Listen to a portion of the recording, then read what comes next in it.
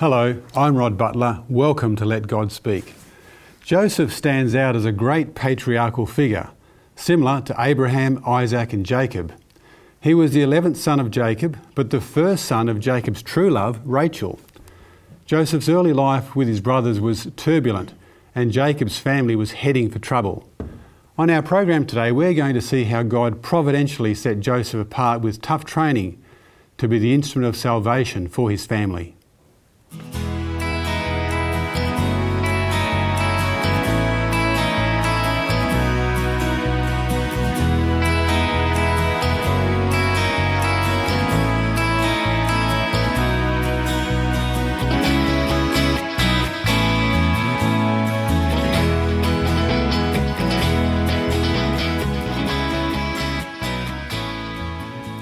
On our panel today we have Lena Yun and Harold Harker. Welcome.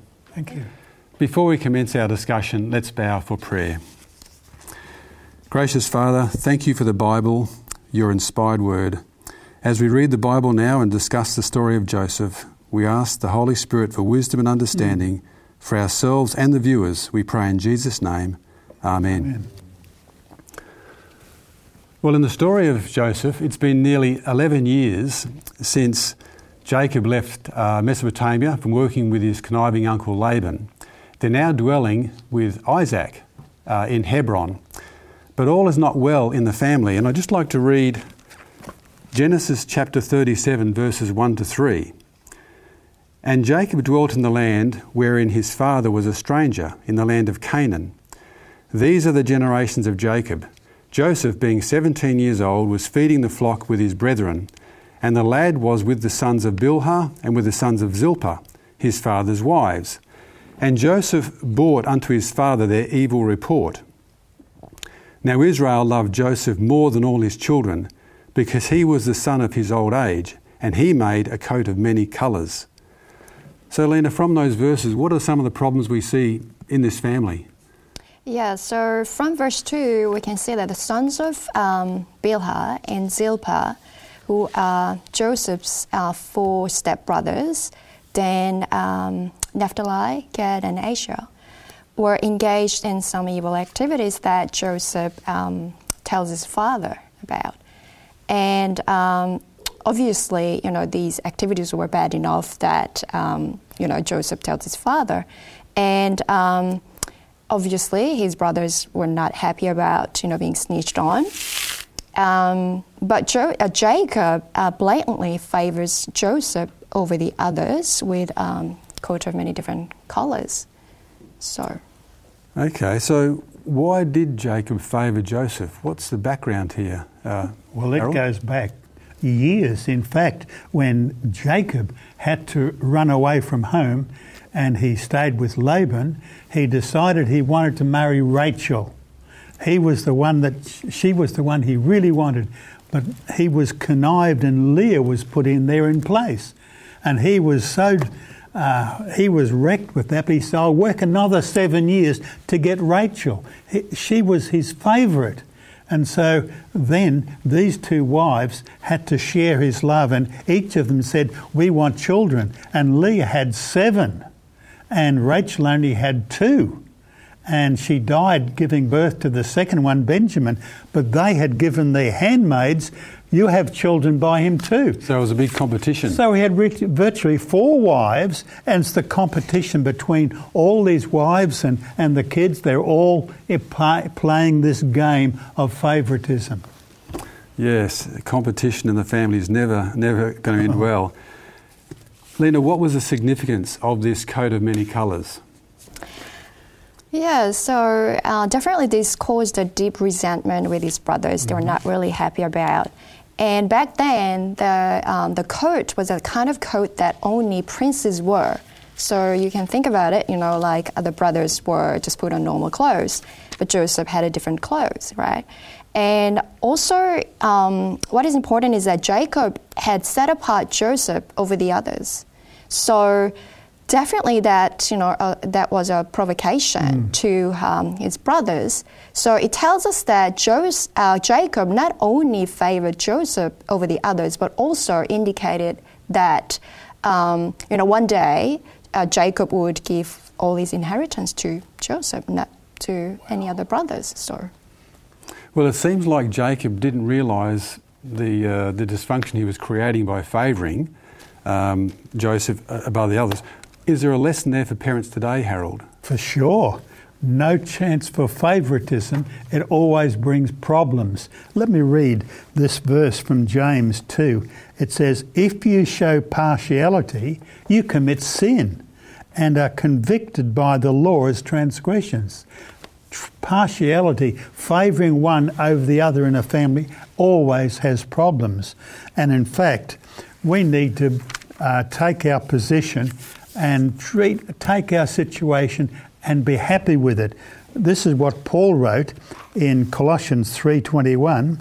"Fathers, do not provoke your children lest they become discouraged." Jacob was provoking all the others and favouring Joseph.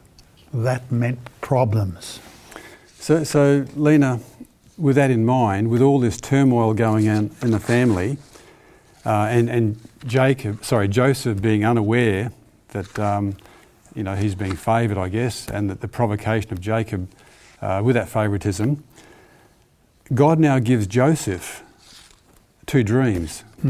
Tell us about those dreams and the impact that had. Yeah, sure.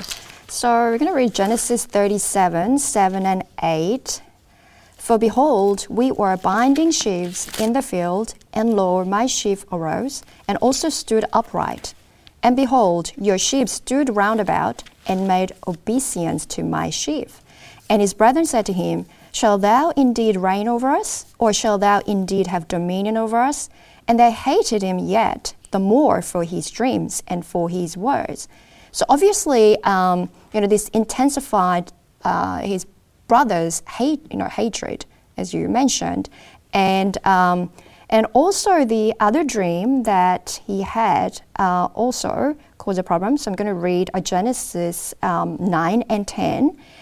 "And he dreamed yet another dream, and told it his brethren, and said, Behold, I have dreamed a dream more, and behold, the sun and the moon and the 11 stars made obeisance to me.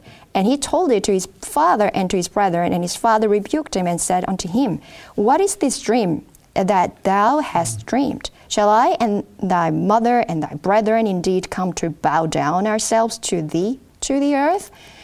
So Joseph tells these 2 dreams to his father and his brothers, and actually Jacob was a bit irritated and rebuked him, right?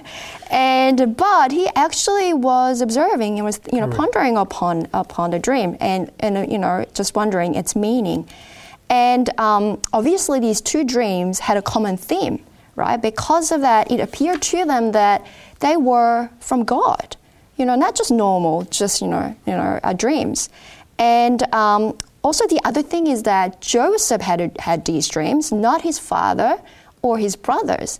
It signified that Joseph had a spiritual superiority over others, and but there's an important thing here. We can see that from Joseph's behavior that he seemed a bit unaware of the fact that he had his brothers didn't like him. Hostility of his brothers with his favored status, and obviously, and also he was also unaware of the fact that telling them of his dream and of them bowing to him and also him and ruling over them would actually make them or enrage them even further.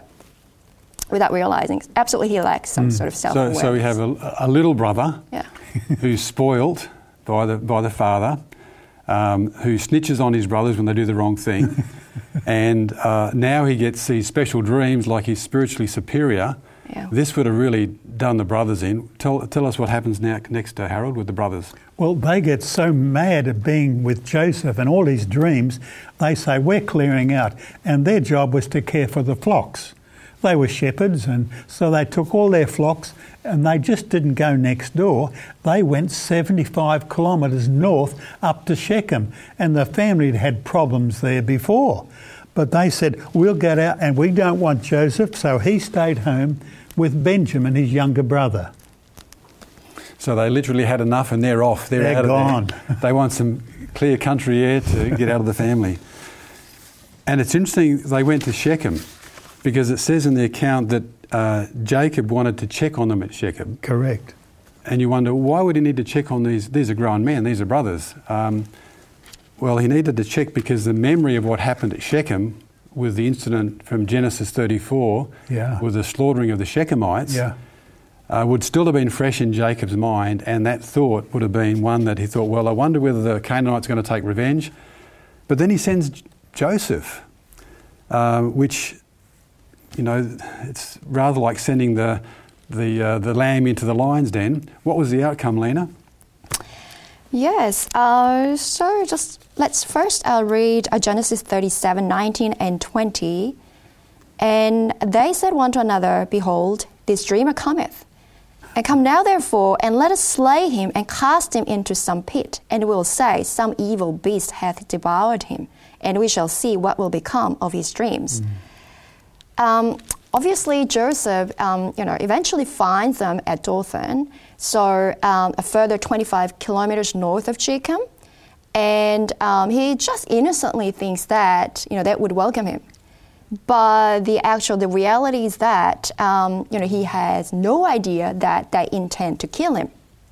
And, rather than killing him, actually they put him into a pit, right? Then sells him as a slave to Ishmaelites, those who were heading to Egypt. And so because of, lack of awareness of Joseph, and he might have been very shocked a lot and also traumatized by this experience. He would have definitely been shocked if he wasn't expecting it and suddenly his family turn on him. Which brings me to another point here, Harold. How can you explain that brothers would do this to their brother? Well, in the Sermon on the Mount, Jesus said, if you hate your brother, it's the same as murder. And so the hate comes out of the heart. There's a verse that Jeremiah wrote and said, the heart is deceitful above all things and desperately wicked. Who can know it? The brothers, they didn't have the love of God in their hearts for their brother Joseph. And they said, let's get rid of him. And I guess if they could sell him as a slave, it wouldn't be as bad as if they'd killed him. So they said, let's take the lesser of the two evils. We'll get rid of him. He's out of our life. He's gone. But it was the hatred they had for him that led to this open sin. And I guess therein lies the point. We don't know what capacity of evil we have in our heart if we haven't got Christ in there. Correct. So that's lesson for all of us there. So he's alone. He's bound. He's now walking, on the map about 400 kilometres from Dothan in the north part of Israel, all the way down to Egypt. A prisoner. And he's contemplating what's happening, where am I going to, what's my life going to be like. And on that walk, under those circumstances, as terrified as he must have been, we know that he gave his heart to the Lord. And I just want to read Genesis 39 and verses 1 to 3, because this sets up the next part of the story, which we need to discuss. And Joseph was brought down to Egypt, and Potiphar, an officer of Pharaoh, captain of the guard, an Egyptian, bought him of the hands of the Ishmaelites, which had brought him down thither. And the Lord was with Joseph, and he was a prosperous man, and he was in the house of his master the Egyptian. And his master saw that the Lord was with him, and that the Lord made all that he did to prosper in his hand. Yeah. So, Lena, firstly, what was a captain of the guard? That's important. And what was providential about this appointment or this purchase by Potiphar? Sure. The captain of the guard, according to the Genesis 39 verse 1, Potiphar. So Potiphar was in charge of Pharaoh's security, and his job was make sure that the Pharaoh safety is guaranteed, and also he was in charge of the prisons as well. So going back to the question, this was very providential because as a servant in Potiphar's house, Joseph would be educated and trained, right, properly. Not just, rather than being just used as a laborer, then they, at the end of the day, because of hard work, their life can be shortened and things like that. And also the other important thing is that in verse 1, we can see that Potiphar was an Egyptian. So it's indicating to us that other higher officers might not have been Egyptians, because in those times there were lots of foreigners in the land. And so Potiphar being an Egyptian, that means Joseph would be immersed into the Egyptian culture. So that means as a servant, his value would be increased when properly trained, and also the quality of his life could be enhanced as well. Yeah, so definitely probably. I mean, you imagine if he got bought by the overseer of the quarries, he might not have lasted long.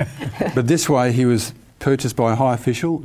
He was able to be educated. Very important, very important.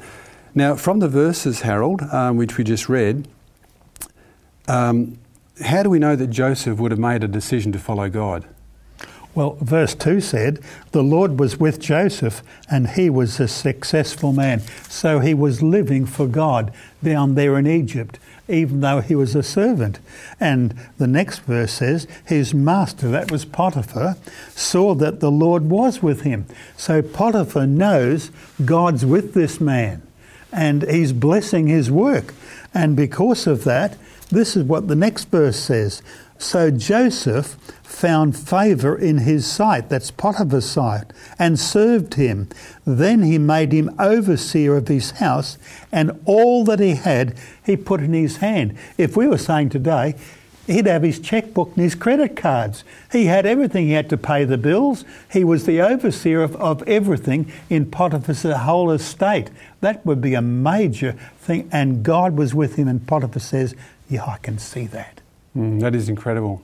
It's interesting too, Harold, you're saying about all his house. It says in verse 5, it says, all that he had in the house and in the field. That's right. So it implies that this was not just a house, this was an estate. He was in charge of the lot. And as an estate, to be managing all that and being blessed, Lena, that brings another thing. What sort of skills would you need and training would you need to be in that position to run all that? Not everyone can do that. That's true. Obviously, to be the top manager of high Egyptian officials' estate, Joseph would have had to learn how to be efficient and diligent in his work, and proficient in speaking, reading, and writing Egyptian as a foreigner, and competent in economics, logistics, and business regulations. And lastly, competent in human relations management. So obviously being associated with Potiphar, he also would be exposed to understanding the workings of the Pharaoh's court and also the affairs of the Egyptian state and also foreign diplomacy. So by now, Joseph would be a highly educated and trained and cultured individual. Another thing too, which is worth noting here, is that as the top-ranking servant in a large estate that he's looking after, he would have had a pretty good life too. He would have been the best of clothing, the best of food, best of accommodation. This sounds like a pretty good deal, but we know from the story there was trouble brewing at Potiphar's house. And can you tell us about that, please, Harold? Well, Mrs. Potiphar, she was the real problem. And she looked at this young fellow, handsome, strong, in charge of things, and she pursued him relentlessly. She didn't give up. Let me read. It says here, it came to pass after these things that his master's wife cast longing eyes on Joseph, and she said, lie with me. So it was, as she spoke to Joseph day by day, that he did not heed her to lie with her or to be with her. Can you imagine going to work every day and you know she's going to come at me again and again? Every day you're facing this. He says, I'll have nothing to do with this. I'm a servant of God. I don't do that. And she's determined she's going to get him. And he says, no, you're not. I'm with God. You know, the inspiring part of that, Harold, is he doesn't linger. No. It's very cut and dried. No. There's no sort of, well, mate, it's no. And but we know from the story that his time is cut short at Potiphar's house. Tell us about that, Lena. Yeah, sure. So Mrs. Potiphar falsely accuses Joseph of his attempted rape. So we're going to read Genesis 39:20. And Joseph's master took him and put him into the prison and a place where the king's prisoners were bound. And he was there in the prison. So obviously Potiphar, all those years, and, must have known Joseph's character. So if Potiphar really believed that the accusation was true, then Joseph as a slave would be put to death. But Potiphar instead, he, put him into the prison, as we really read from the verse.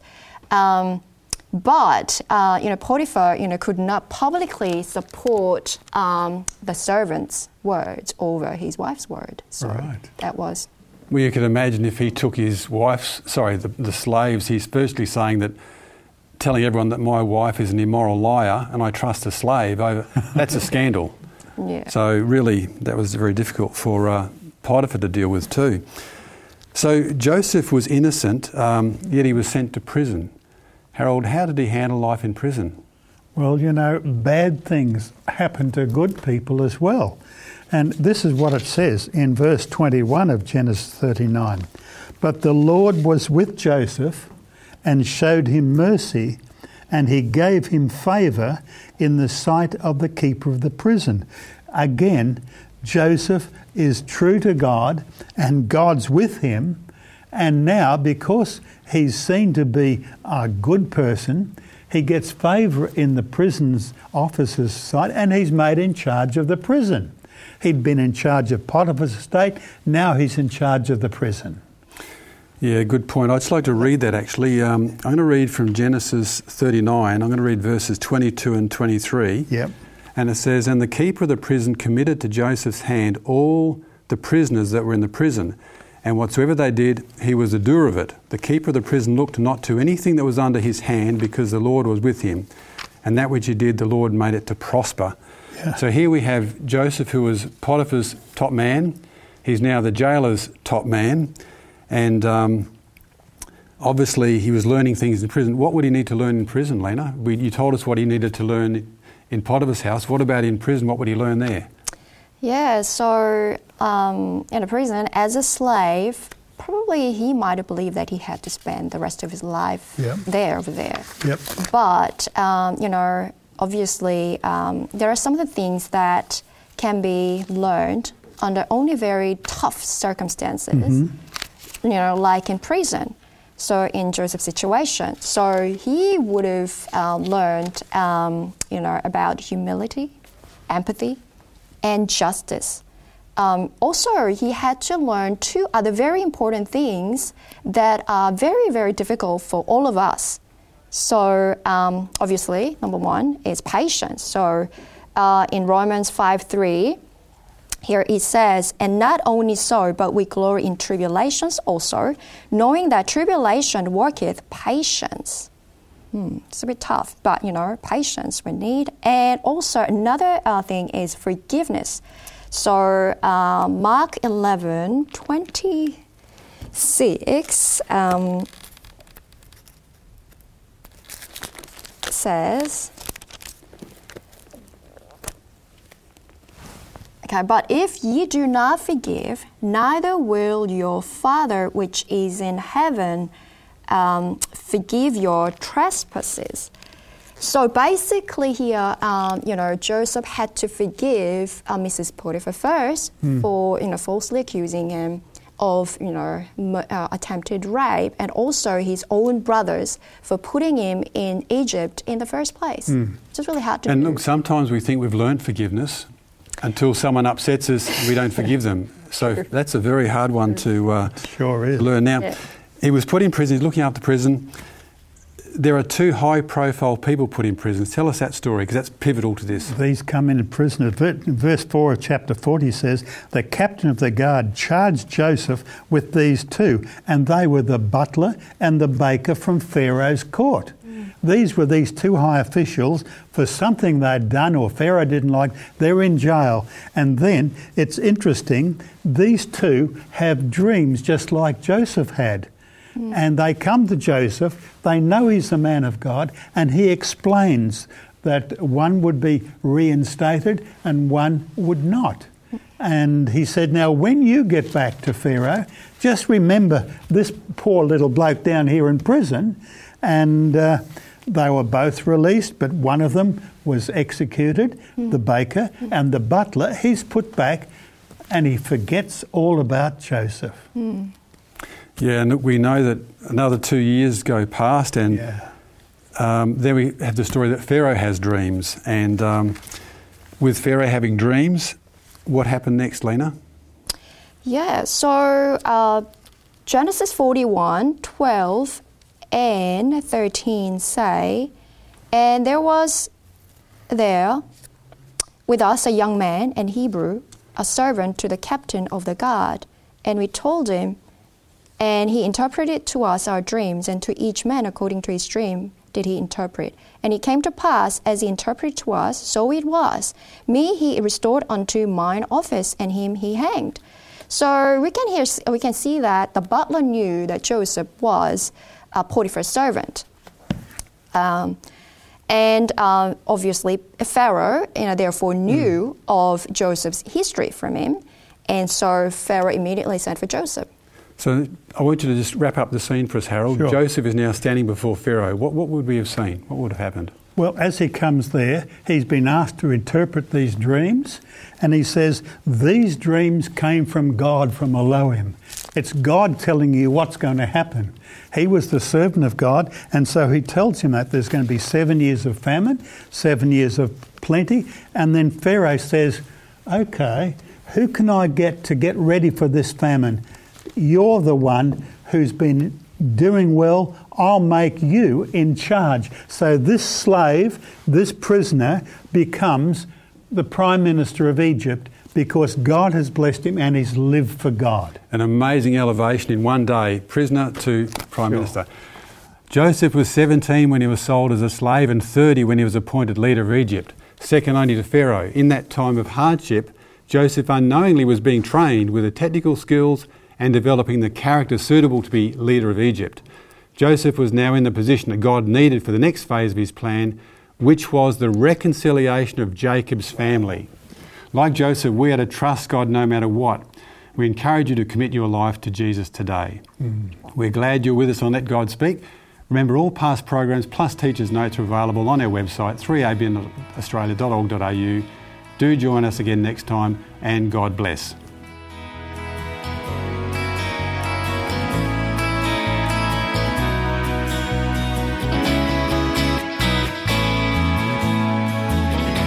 You have been listening to Let God Speak, a production of 3ABN Australia Television. To catch up on past programs, please visit 3abnaustralia.org.au. Call us in Australia on 02 4973 3456 or email radio@3abnaustralia.org.au. We'd love to hear from you.